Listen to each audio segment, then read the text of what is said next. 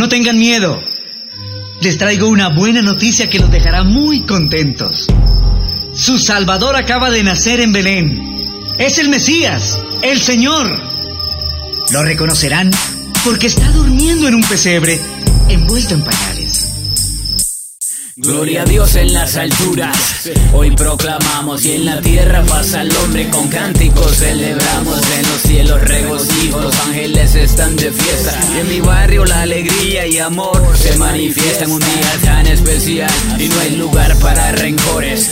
Luces de colores alumbran mis sinsabores, es tiempo para alegrarse, de la pena olvidarse, pues llegó la Navidad. No hay razón para amargarse, mi corazón está con aquellos pequeños desamparados. Canto pa' que sepas, yo de ti no soy olvidado. Hoy quiero que entiendas de esto el significado. No se trata de regalos, ropa, sino calzado. Es algo espiritual y un regalo pa' todos, que Dios hizo para pobres ricos, lo hizo a su modo. Saber que Jesucristo naciera cambió las cosas. La fecha es lo de menos, mi corazón hoy canta y goza.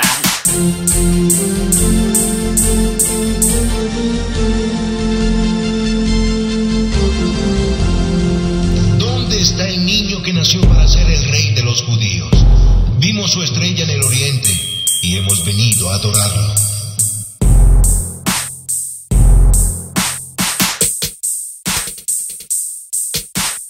Vengo yo a decirte cuánto te amo, a traerte como ofrendas de alabanza. Hoy proclamo, lo grito a los cuatro vientos, que todo el mundo lo sepa, que se cumplió lo anunciado de lo que dijo el profeta. En Belén de Judea inició de su victoria, el nacimiento de Jesús, el que marcaría la historia, el cordero que vendría, el nazareno, el Mesías. Hoy celebramos con él lo que pasó en aquel día, el nacimiento de mi rey. Quisiera que hoy se celebre, que adores a un Cristo vivo y no al niño del pesebre, que todo el año lo recuerdes y no solo en esta fecha. Listo para su regreso y como Juan vi abriendo brecha, cambiar al nazareno por el viejo Santa Claus. Quiero que juntos celebremos que ha nacido el niño Dios.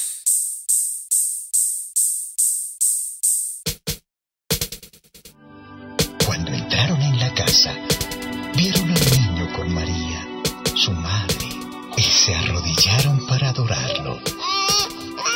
Abrieron los cofres que llevaban y le regalaron al niño oro, incienso y mirra. Dios les avisó a los sabios en un sueño que no volvieran al palacio de Herodes.